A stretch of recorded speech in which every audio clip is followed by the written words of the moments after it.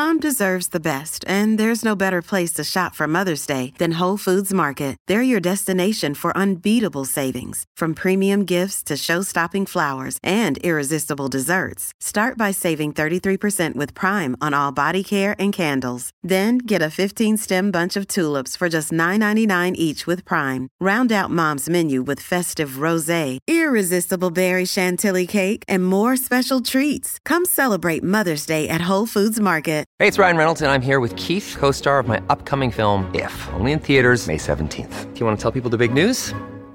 All right, I'll do it. Sign up now and you'll get unlimited for $15 a month and 6 months of Paramount Plus Essential Plan on us. MintMobile.com/switch. Upfront payment of $45 equivalent to $15 per month. Unlimited over 40 gigabytes per month. Face lower speeds. Videos at 480p. Active Mint customers by 531.24 get 6 months of Paramount Plus Essential Plan. Auto renews after 6 months. Offer ends May 31st, 2024. Separate Paramount Plus registration required. Terms and conditions apply if rated PG. Hello, everybody. This is Marshall Poe. I'm the editor of the New Books Network. NBN listeners like to read books and buy them. So we thought we'd tell you that right now, our friends at Princeton University Press are having a remarkable site-wide sale. You can get 50% off books, including ebooks and audiobooks, with the code 50, F-I-F-T-Y, at checkout until May 31. You can save some real money on Princeton University Press books. I encourage you to go there and check it out. Welcome to the New Books Network. Hello, this is Lily Gorin with the New Books Network, the New Books in Political Science podcast. Today I'm joined live and in person by Brian Palmer-Rubin, a colleague of mine at Marquette University, who is the author of Evading the Patronage Trap, Interest Representation in Mexico, which was published by the University of Michigan Press in 2022, I believe. And I'd like to welcome Brian to the podcast and ask him to tell us a little bit about himself and how he came to this project, which is really fascinating in understanding what's going on, not only in Mexico, but also in Latin America in a more contemporary time, thinking about economics and politics and how they operate together or in opposition to one another. Hello, Brian. Hi, Lily. I'm really excited to be here and happy to be talking about this book, which is finally, in this last year, seeing the light of day. And a little bit about the genesis of the project. This is one of those books that was a doctoral dissertation. So this was my dissertation at UC Berkeley. But there's a long story that comes before it being my dissertation. I spent, going all the way back to my undergraduate time, in the early 2000s, the very early 2000s. I've always been interested in organizations, in particular how marginalized populations, or what we can think of as non-elite economic actors, organize to influence policy. This has led me to study a wide variety of different sorts of organizations. When I began, I was interested in sort of ethnic minority groups or marginalized ethnic groups. As an undergraduate, I worked on ethnic groups in Africa. I wrote my undergraduate thesis on the Uganda autonomy movement in Uganda. And then lived for a couple of years in Bolivia and studied the indigenous movement in Bolivia, went to Mexico and sort of continued to study indigenous politics in Latin America. And when I got to UC Berkeley, I found a crowd of graduate students and faculty that was also really interested in thinking about these sorts of organizations, not organizations representing non-elite actors. And I just sort of made the switch where now I was focusing on actors representing economic groups. In this case, in the case of this dissertation, small business owners and farmers. And the book focuses specifically on the case of Mexico, but I worked to put together an argument that I think applies more broadly to middle-income democracies. Yeah, and you also obviously are fluent in Spanish. I've heard you speak with your children and your family in Spanish, and so that clearly was an asset in doing field research, because you did also spend a lot of time in Mexico for the work in the book, as you also talk about in the acknowledgments. But what you're looking at here, as I sort of am teasing it apart, is that, as you say, that there are economic groups that have been successful in sort of having policies that work for them. And there are other groups, other economic groups, that have been less successful in having state policies or regional policies that work for them. Can you talk a little bit about the farmers, the small business groups, the political parties, and how these things all come together in the sort of overarching framework? Absolutely, yeah. So that I love your summary, because I think what you just described helps me do this sort of framing that I try to do, where I'm to some degree bridging my work to classic literature on what sort of scholars of American politics have called biased pluralism, right? So anyone who's read Dahl's Who Governs or classic work by Lindblom and others is sort of familiar with this idea that the interest arena in the United States, or interest, the sort of spectrum of interest groups, tends to overrepresent elite economic interests in economic policy when compared with non-elite economic interests, right? Classically, we think of business versus labor, but we can expand that to include groups like, large agribusiness and small-scale farmers, transnational business and domestic small business, right? You can add lots of qualifiers to that. So the Latin American story is sort of interesting. Most Latin American countries, and Mexico was sort of an exemplary case of this, in the mid-20th century period had systems of interest representation, or sort of ways of representing economic interests, which could be described as corporatists. The C word for those of us who study Latin America and Western Europe. And these corporatist arrangements were based on really strong, stable, sort of mass-based working class parties. You were explaining about corporatist arrangements in Latin America in the mid-20th century. That's right. Yeah. So many countries, and the biggest, sort of most famous examples of this form of corporatism were Argentina under the Peronist Party, Mexico under the PRI, also Venezuela and Peru had really prominent labor-based corporatist parties. And these are political parties that formed long-standing, intimate relationships with peak-level organizations of labor, right? These are in some cases sort of modeled on what we saw in lots of Western European countries like Germany, Sweden, France. And there's a lot of work in the middle and late 20th century on the texture of these corporatist relationships, what sorts of representation was offered to workers, and in what ways were workers controlled by these political parties through these often coercive relationships. And then sort of by the end of the 20th century, research on economic policy and organized interests in Latin America focuses on kind of the decline of corporatism, the death of corporatism through neoliberal economic reforms. We see that every country in the region coming out of what had had military dictatorships adopts these liberal economic models where the state withdraws from all sorts of regulation of the economy, subsidizing lots of different sorts of economic activity, sells off state-owned enterprises, reduces the size of the welfare state, liberalizes macroeconomic policy, enters into free trade agreements, right? And the idea is now we're in a system where the market determines how the economy is going to be run, and not the state. And so this is what you talked about in the book as the transition period. So this happens as the conclusion of the 1980s. The United States is also in a big deregulatory sort of zone. And so you have the move from corporatist arrangements in a lot of these Latin American countries that had been pretty strong and solid, to this sort of evolution to more neoliberal, less nationalized, more deregulated situation. And you have two case studies that you're looking at in the sort of latter half of the book with regard to a lot of different kinds of data. That you have small farmers, not big agribusiness, but small farmers in rural areas, and then small businesses, not big corporations, but small businesses, and how they differently operated within the new sort of neoliberal economic climate, but also a changed kind of political climate. Can you talk about that political climate? Absolutely. Yeah. And that's exactly right. And I think, there had been a lot of important work that was done in Latin America, a lot of research. And in Mexico in particular, people like Marcus Kurtz, Richard Snyder, Ken Green, lots of folks who study the transition itself. This became an area of a really big, important interest. And these works were really influential on my own. Ken Chadlin studied organized business as well. A lot of these people were sort of graduates of UC Berkeley as well, not coincidentally.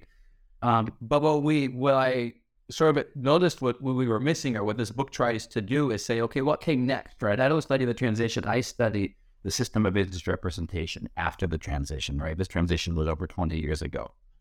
And when I talk about the transition, there's two pieces to it. One is the neoliberal transition, which we've been referring to, this transition in the way economics operates. And the other is a political transition. In the Mexican case, this is a really clear move from what had been a one-party dominant system, a political system that was dominated by a single political party, the PRI, which came into power after the Mexican Revolution and won every single election at every level of government for 60 to 70 years, depending on how you date the exact beginning and the end of the PRI's regime. And at the end of this period, you sort of see the birth of this relatively stable three-party competitive system in Mexico. Sort of neat. The PRI remains alive as a sort of centrist actor, which persists as sort of a diminished version of itself. The PAN challenges the PRI as the center-right, sort of pro-business, classically linked to the Catholic Church. This is the party. The PAN had been founded in the 1930s, but really it ends up being sort of a revived version of it, ends up being the party that displaces the PRI finally for the presidency in 2000. And you have the DRD, the left-wing political party, founded in 1989, which sort of challenges the PRI both on the state level and in federal elections. They're proposing an economic model to calling back to the period prior to the neoliberal reforms.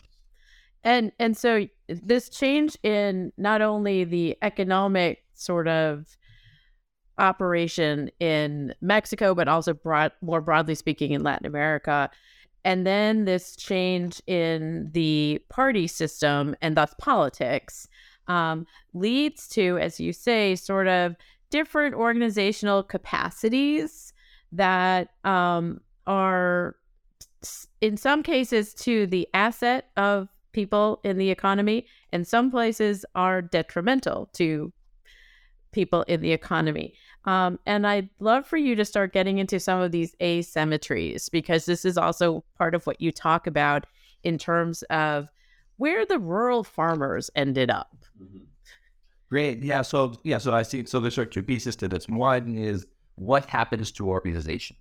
How do organizations exist and operate in this new post-transition period that I'm analyzing, right, which you can sort of date as the period post-2000 or so. And then what does it mean for the interests of these particular economic actors that I care about? Starting with the organizations themselves, right? So corporatism, the sort of the mid-20th century system that had been characteristic of these dominant parties, was often described as having inducements and the constraints. This is how an important article that my doctoral advisors, David and Ruth Collier, wrote, was titled "This Inducements and Constraints." And the idea was political parties or states offered lots of stuff to labor unions that were embedded in corporatist relationships. In particular, most importantly in corporatism, these political parties or the state helped solve the collective action problem, often by requiring mandatory membership. Labor unions at the union shop, there was something that the state allowed or enforced, and this is what keeps labor unions alive. They can charge dues on all of these people that have to belong to the labor union. In addition to this, right, the state would offer lots of sort of nominations for public office to labor leaders. They would be given sort of positions in important bureaucratic or ministerial posts, and have a say over policy through the formal or informal channels, or sort of the idea behind corporatism. And in the Mexican case, like in lots of other cases, there was sort of a similar parallel structure for organizations of business. There were business chambers that also enforced mandatory membership. Business owners or representatives of these business chambers played an important role in setting economic policy as well, always subject, however, to sort of constraints from the state. We have to keep in mind these are states, is sort of semi or fully authoritarian systems. And so when they think that these sort of aligned interests are getting out of line, right, if they try to take to the streets in protest, or if they threaten to support an opposition party, there are some repressive and sometimes violent things that the state could do to crack down on that, right? So that was the story of the last century, not to dwell too long on the last century. Today, right, under the sort of pluralist system, the not corporatist system, but the pluralist system, both the inducements and the constraints are less. They're both relaxed quite a lot, right? So the state offers a lot less in terms of subsidy, in terms of regulation to help keep organizations afloat, but it also restrains them a lot less, right? And organizations are a lot more free to align with different political parties, choose the ways in which they seek to make demands, right? They can engage in protest, they can make noise in the media, they can lobby politicians of different political parties, they can hold campaign events. You see sort of a proliferation of different sorts of actors, which previously had been considered outsiders of these corporatist relationships. Indigenous actors, extremely poor, landless peasants, informal sector workers, neighborhood associations, particularly in poor urban slums. We see it in an interest arena, or sort of an arena of organizations that's much more pluralistic, has lots of different sorts of interests, who are now sort of allowed to make demands, but it's not so clear that they are able to make demands, right? So they still face this really trenchant challenge of sustaining what I refer to as organizational capacity, which is sort of finding a way to sustain a large and active membership. And so one of the points that you are making that you also just were talking about in the title of your book is interest representation. And this is essentially what you've been talking about, is you have more fluid opportunity as an indigenous person in Mexico, or as somebody who is growing a unique crop, as opposed to sort of your basic corporate business type who usually has access because they have more money and more connections. But what you're saying is that the sort of interest representation only goes so far, it seems, because of some of the fragments or leftovers from the corporatist period.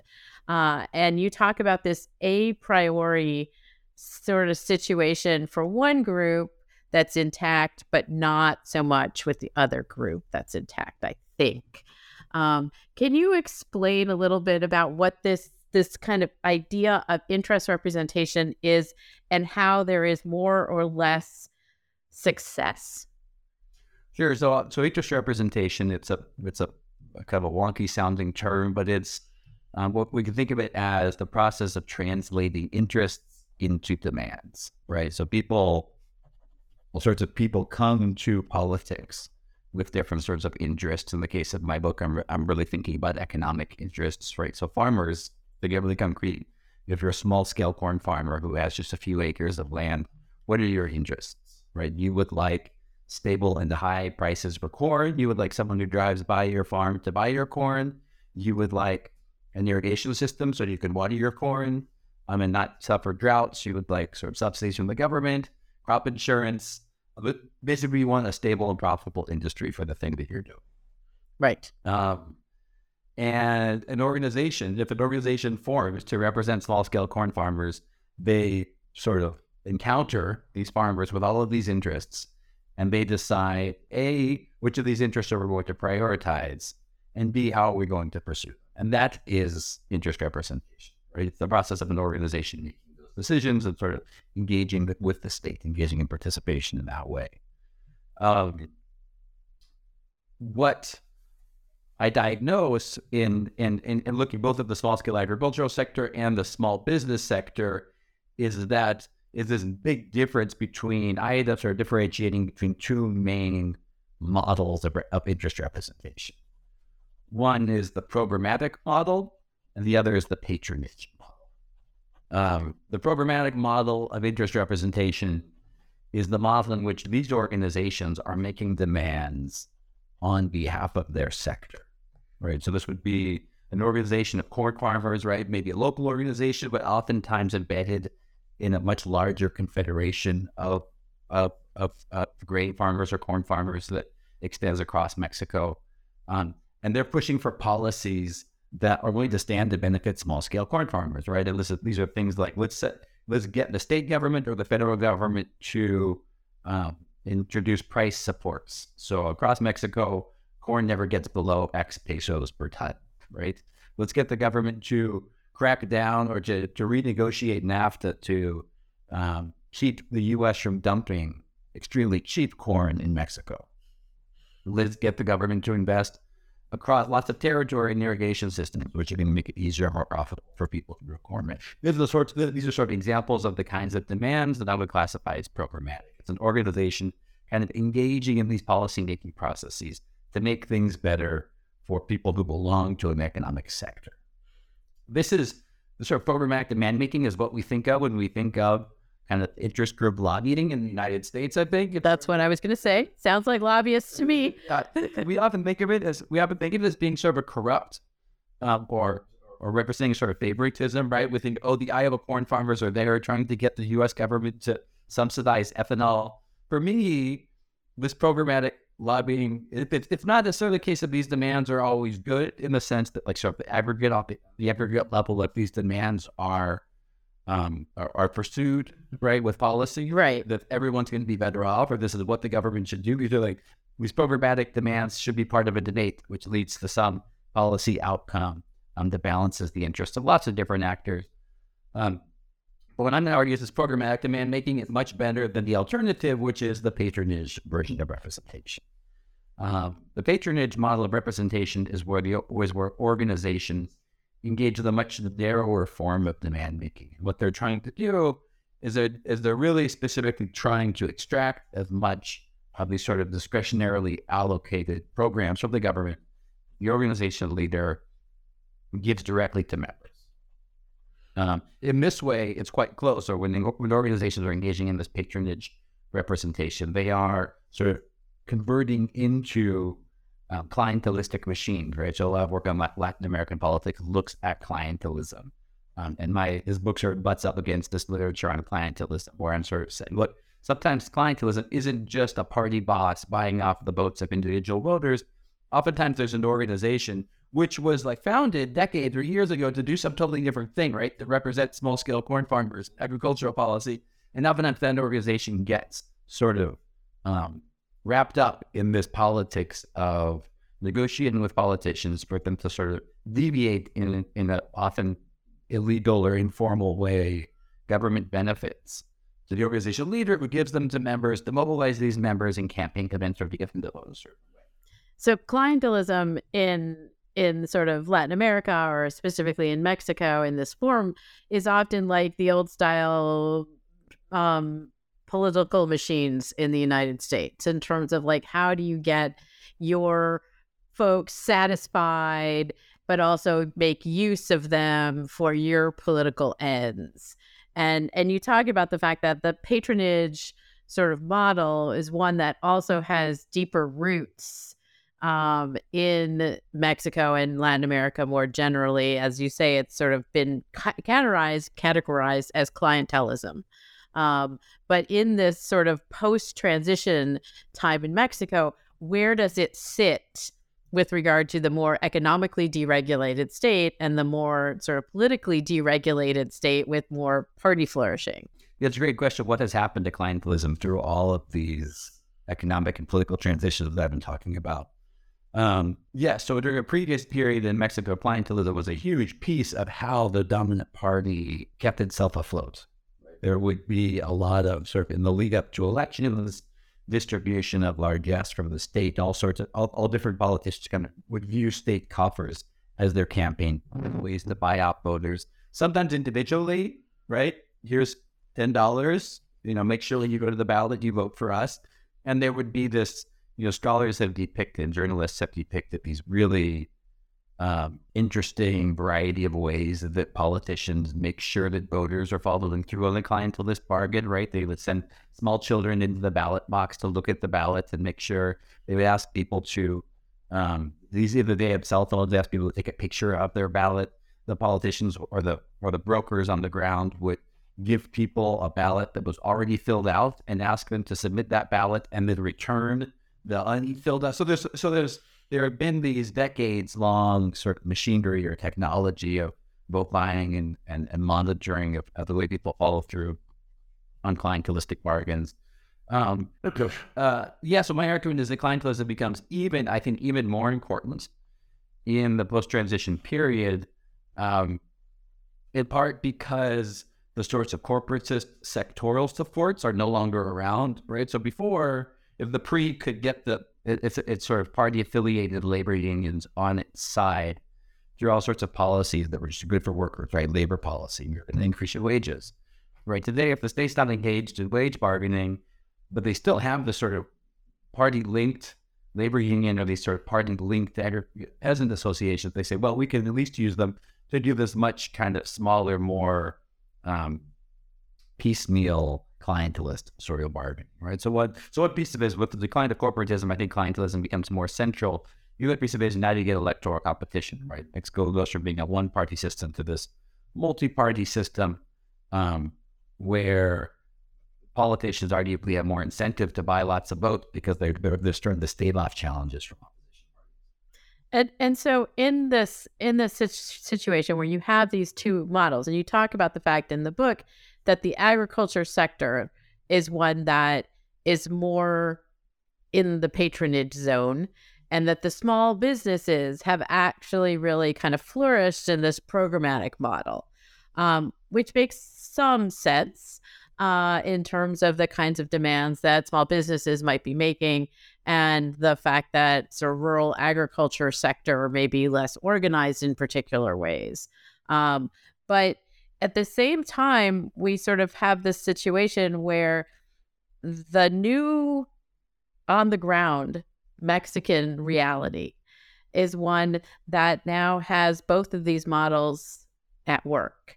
So what do we do about that? Or what do we do about it? Don't want to be imperial here. What is Mexico doing? So thanks for teeing up the basic asymmetry. And yes, the idea is, right, the reason we get sort of unequal political representation, the reason lower class actors tend to be underrepresented in economic policy, I'm going to argue, is because the organizations that would be voicing their interests, that would be out there making demands on behalf of the poorest farmers or the urban squatters or the informal sector, the street vendors, those sorts of organizations are often caught up in this patronage politics, right? And it's easier in lots of ways for organizations that represent middle class or even upper class actors. It's easier for them to sustain collective action, to sustain their organizational capacity without having to turn to the sort of Faustian patronage bargain. So we have these two. One more thing I should say, though, is importantly, it's easier for the middle class sort of chamber of commerce to sustain active without patronage than it is for the small scale sort of peasant organizations to do so. But that's not fully determinative, right? Even an organization representing the poorest of economic actors can evade this patronage trap, as I referred to it, if they find some way to sustain collective action autonomously. This is really important for me, right? Because we don't want to say, well, we should just leave poor people out of policy making altogether, because the only thing they ever look for is handouts from the government. That's the last thing I would want people to take from my book, right? But the question is, the point is there's this asymmetry which introduces really important challenges for the representation of non-elite or sort of marginalized economic interests. And what can we do sort of cheat them out of this patronage form of politics and instead sort of support a more programmatic form of representation for these actors whose interests tend to be ignored. And you do have an exception to what, I don't want to say it's the rule, but what you found in your research, that the small rural poor individuals or economic interests mostly are in this patronage system, but you have an exception where that's not the case.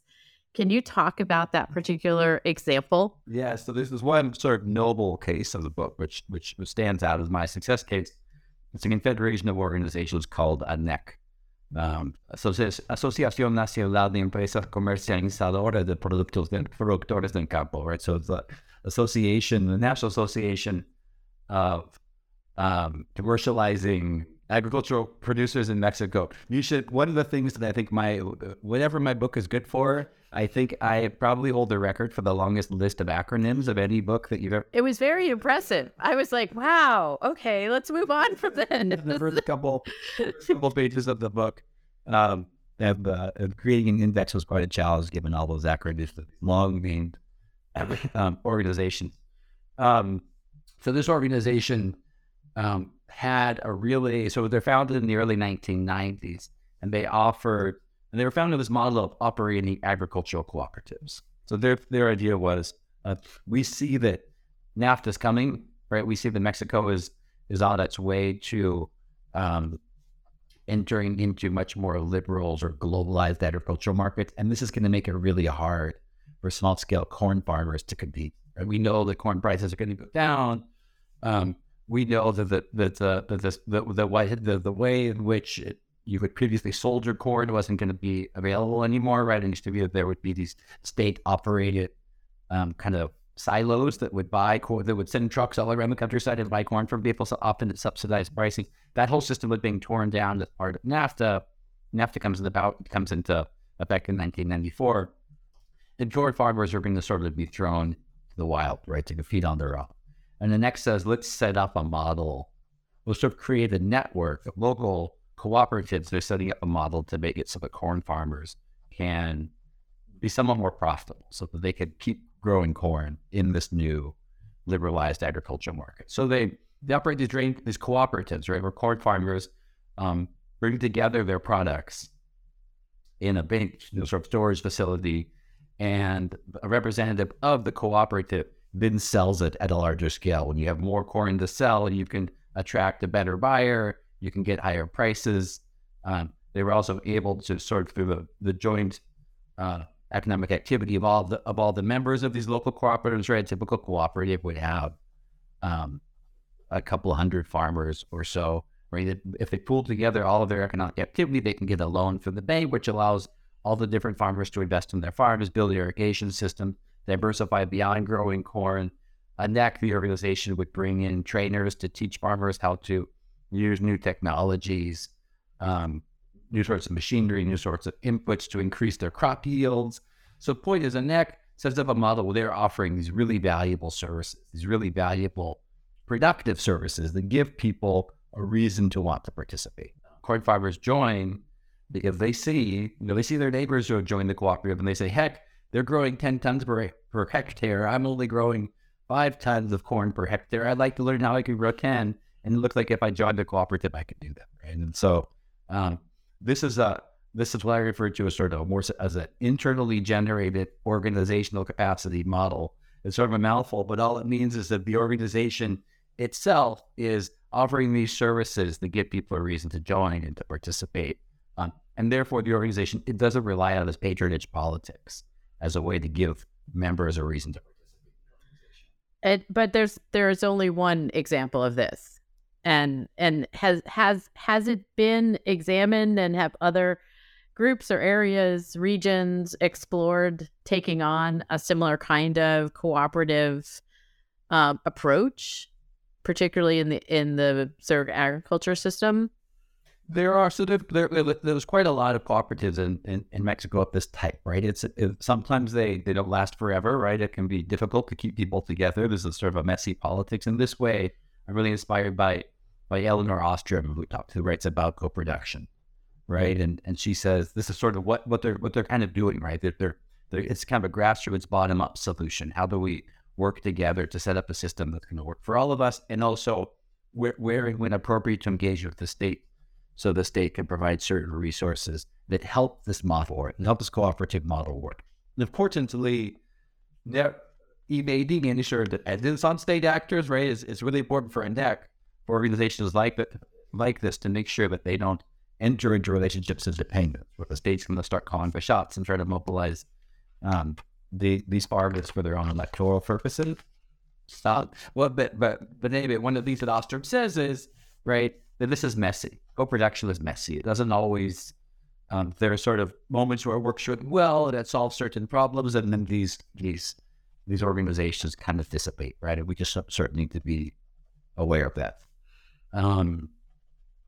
A NEC, what's sort of important about a NEC is this national network of these cooperatives. So there's lots of experiments throughout the territory of Mexico. Small scale farmers trying to join together in offering these sorts of services, offering a cooperative in these training programs. And a NEC is sort of the headquarters in Mexico City that helps knit together a network, offers some sort of advice and support for these local cooperatives. So a NEC, in a certain sense, is a better lobbying model that's not necessarily falling into the patronage trap, but isn't necessarily a chamber of commerce kind of model for Mexico.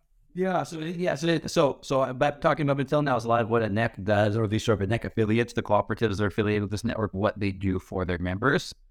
But the argument in the book, right, when we get to this question of interest representation, is that now that you have these members who are sort of in the fold because we're offering these really useful services, now the organizational leadership can turn, when it turns to the state, it can turn and start representing small-scale grain farmers in a more programmatic way, right? Asking for these sorts of demands that stand to benefit the whole sector, because they're not stuck in this dependent relationship where they're just trying to get more of these subsidies, these social programs, more of these sort of one-off government benefits that would be used in a clientelistic way. To bring it to the small business sector, I actually what constantly surprised me is how the extent to which a NEC and these sort of agricultural cooperatives were modeled after small business organizing. In Mexico, business chambers. So I look at the book of three major confederations of business organizations. There's the Confederation of Chambers of Commerce, the Confederation of Chambers of Industry, right, small industrial firms, and another organization which is called Coparmex, which is sort of another small business advocacy organization. These are all organizations that are representing small and medium-sized businesses. So we're not talking about the Business Roundtable. We're not talking about Carlos Slim, and we're talking about firms, most of which have fewer than 10 employees, right? And these chambers are similar. Sometimes they have a membership which is often in the hundreds, sometimes in the thousands. It's a bunch of small business owners who have really specific interests. They would like to see better roads, better parking, better security outside their business establishment. Sometimes they would like to see the local government, like the city government, keep a Walmart from moving in because the Walmart's going to take a lot of clients away from them. They would like to see crackdowns on informal commerce or on piracy, the other sorts of things that they see as threats to their activity. And these organizations would often describe, these sort of chambers of commerce or other sorts of business chambers, would describe their political activity as being sumamente politico pero apartidista, which means completely political but nonpartisan. Okay. They do in Mexico, right? Once you link up with the party, once you become sort of closely aligned with the party, there's this big suspicion that you are going down this patronage path. You are sort of what you're probably doing is promoting the electoral prospects of the organization leader who wants to run for mayor herself, and you're trying to funnel more money from the state to give to your members in this kind of corrupt, corrupt, unfair way, right? Where you're prioritizing your members over the sector. And these chambers are working really hard to say, no, it's not what we're doing. What we're doing instead is we're acting on behalf of the sector. The way we do that is we don't link up with any political party, we don't engage in this patronage politics. We're going to be an actor that's pushing for these policies that are going to benefit small business owners. Right. So it's policy demands, not necessarily partisan demands. So in the United States, we would sort of look at that and say, hey, that's deregulation, or that's, road construction, as you mentioned, but not culture war issues. And so you're not sort of going into a partisan zone in that regard. And so what you've sketched out of the book is a kind of snapshot of what's kind of going on now in the post-transition period. But you're not necessarily sort of saying this is what's going to happen in perpetuity. And is this also a kind of model for other Latin American countries, or is Mexico and some of this sort of fluidity in terms of how politics is operating with economics, is this the result of other models in Latin America that Mexico has been looking at? So beyond Mexico, there's two sides. There's two sides to this story. The first part, which we've been talking about mostly, is the organizational side, and I make a case, particularly in the conclusion of the book, that the organizational story, the story about how organizations generate organizational capacity, that this is something that is not specific to Mexico. This is a story that at least operates in other regions of Latin America and other middle-income democracies like Brazil and India. And I think we find really similar echoes in organizations in the United States and in wealthy democracies as well. What do I mean by that? Well, my book is sort of a call to look at the way that organizations sustain collective action. And I'm making the case that the way in which they sustain collective action is going to have an important impact on their policy demands, the way in which they're engaging with the state, the sorts of demands they're making, and the way in which they're levying those demands. I look at this sort of these small business organizations and these agricultural organizations, but there's a really similar story with the landless workers movement in Brazil, with slum dwellers associations in India, right? We can sort of make connections to these organizations, the sorts of models that they set up, the sorts of services they offer to their members have important implications for the relationships they form with political parties, the relationships they form with the state. Even in the United States, I think there's some really important parallels. For instance, Hari Hahn has done fantastic work on the Sierra Club in the United States, right? And one of the key things that comes out of his work on the Sierra Club is the Sierra Club wasn't formed as an association pursuing the end of legislation to stave off climate change. The Sierra Club, most people who approach it, particularly in its early decades, were looking for other people who wanted to go on hikes with them, right? Local associations that organized hikes. This was a selected benefit. This was sort of a service that the Sierra Club offered to people. And having this way of welcoming people into the fold, having this service which gets people there, then gave the organization an opportunity to sort of socialize people, to teach these people about, okay, you like going on hikes? You know what's going to make it easier to go on more hikes is if we make sure that we don't have, strip mining. Geothermal. Yeah. So this attention to the specific types of benefits the organizations are offering to their members, the way in which they sort of mobilize their members behind narrower or broader goals. This basic intuition, I think, extends well beyond sort of the Mexican case and the particular sort of economic organizations I'm looking at. Now, in terms of the political parties, this is a story that in a lot of ways my book sort of plugs into research on transitions in party systems in Latin America. And here I have to say I'm sort of somewhat less optimistic about the potential for present party systems in Latin America to be sort of vehicles for programmatic representation. At the end of the day, it's great for the organizations. I'm really interested in the ability of organizations to represent their members' interests through programmatic demands. But if those demands are going to represent, are going to end up bringing about policy change, programmatic policy change, right? So in Mexico, for instance, Mexico is going to renegotiate NAFTA in a way that benefits small-scale corn farmers. It's not enough for a NEC and lots of NECs to be banging on the door. Now, I think you need a political party, some state actors that want to work with a NEC and other organizations like them to design a new North American agricultural policy. So that you have to grow up essentially the not only the organizations themselves that are representing these particular interests, but it has to be connected in terms of scale to political parties, political actors who are all sort of in one voice advocating for something like a renegotiated NAFTA. Exactly, yeah. So if we've ever seen any important changes in policies that benefit, economic policies that benefit these sorts of actors, these sorts of non-lead economic actors, it's because there's some left-wing political party with an important base in these sorts of organizations, right? And that political party needs to have some interest in mobilizing, right? Labor, small-scale farmers, small business owners, the indigenous, right? That party needs to have some interest in mobilizing those sorts of actors to pursue policies that are sort of broadly beneficial, to sort of look for a new development model.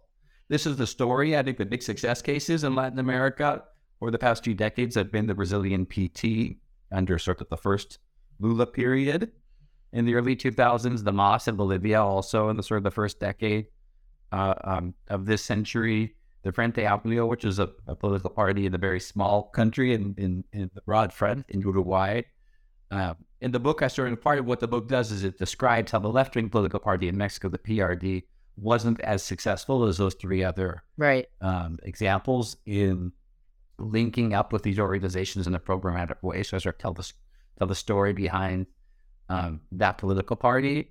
And looking forward in Latin America, I'm not particularly optimistic, right? Present party systems in Latin America are much less oriented around mobilizing economic actors behind economic demands. We're seeing, as we're seeing globally, more and more sort of populist mobilization and polarization along kind of terms of social identity that doesn't align clearly with economic goals. And so that leads me directly into my final question, Brian. What are you working on now? So I've taken I love this book, right? I probably shouldn't say, but this book, which just came out in summer 2022, I had been working on since 2010 or 11 or so, right? So over a decade, and I still like it, which I think could be a good sign.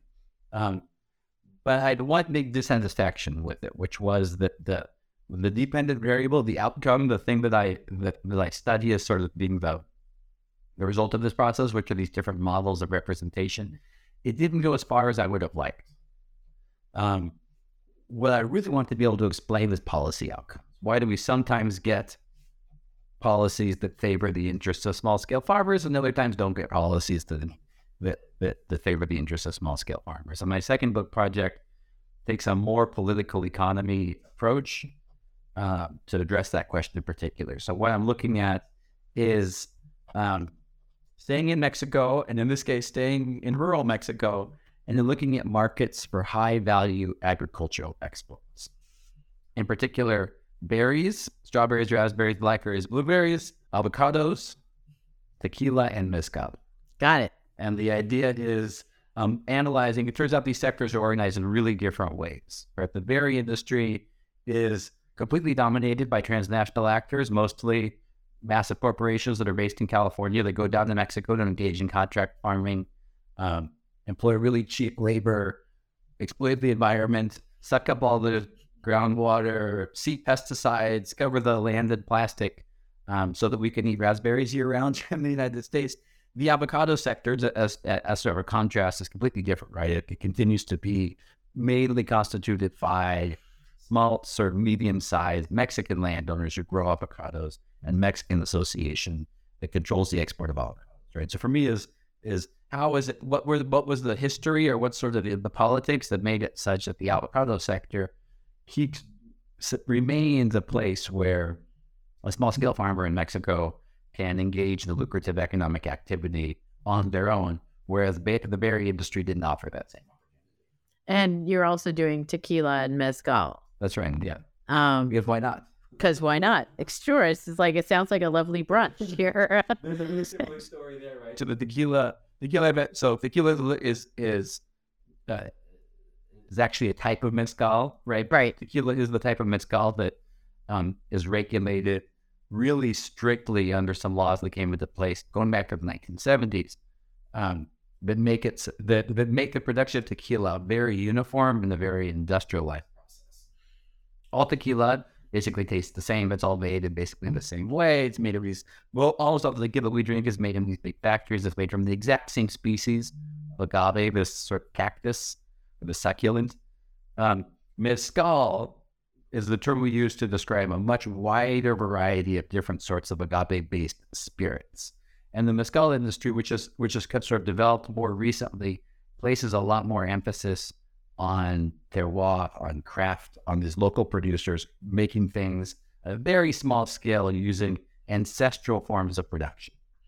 So there the question is, right, does this craft mezcal industry offer economic opportunity for these families that have been engaged in the production of mezcal for many generations, right? More so than the tequila industry, which has sort of now been bought up by Seagram's and other massive. Big and corporate. Yeah. And multinational. Well, I look forward to the next book. I hope you'll come and speak with me about it on the New Books podcast. And we can also eat avocados and, have some mezcal while we're having the conversation. I'd like to thank Brian Palmer-Rubin for joining me today to talk about Evading the Patronage Trap, Interest Representation in Mexico, published in 2022 by the University of Michigan Press. I assume one might be able to buy this book at Boswell Bookstore in Milwaukee. I need to look into that. So if you're in the area, you can check out Boswell Books for purchasing Brian's book. Otherwise, I guess the University of Michigan Press website. Yeah, and I should say the book is available. This is not good for my bottom line, but it is available, and the entire book is available as a free ebook, which you can find on the website, the webpage of the book at the University of Michigan Press as well. And I will include that in the blurb that goes along with this podcast. Thank you so much for joining me today, live and in person, Brian. Thank you very much, Sylvia. It's been a pleasure.